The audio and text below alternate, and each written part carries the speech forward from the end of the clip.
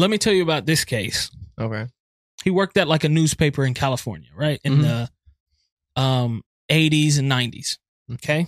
He claimed that Ronald Reagan's administration was responsible for the crack epidemic, right? And he wrote a whole, like, it's a lot. It's like an entire book, basically, about why this administration was responsible, right?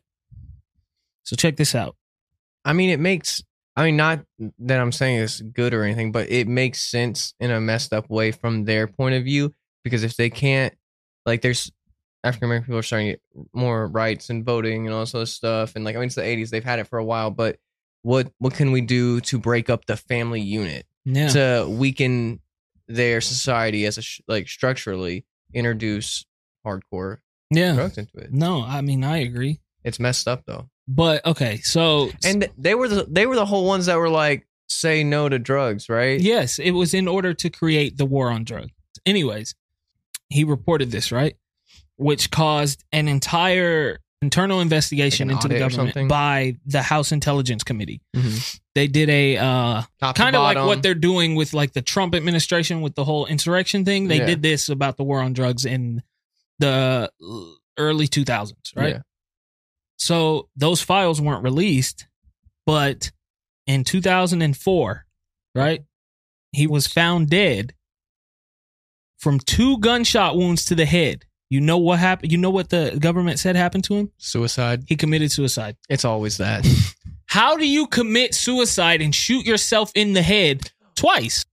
I don't know. It's just a lot of... So the reports later came out that found that 2 government officials were indeed a part of a huge drug trafficking ring, right? But they completely denied any like cooperation by the government. They claimed that they were government officials, but they were working independently just because they were a part of a larger drug organization. And so nobody in the higher ups ended up taking any fall for this, right? Yeah. Of course, because that's always how it is. Yeah. But it's just very crazy to me that it's always like whenever big people do shady stuff, as they always do, and then they get caught, it's always the lowest guys on the totem pole. They're like, sorry, but you gotta take the heat for this. That's exactly what happens every single time. Yeah It's horrible. Terrible story. Yo, what is up? Thank you so much for tuning into this episode of the LSD Experience. Make sure to follow us on TikTok and Instagram at the LSD Experience, and we will see you in the next one.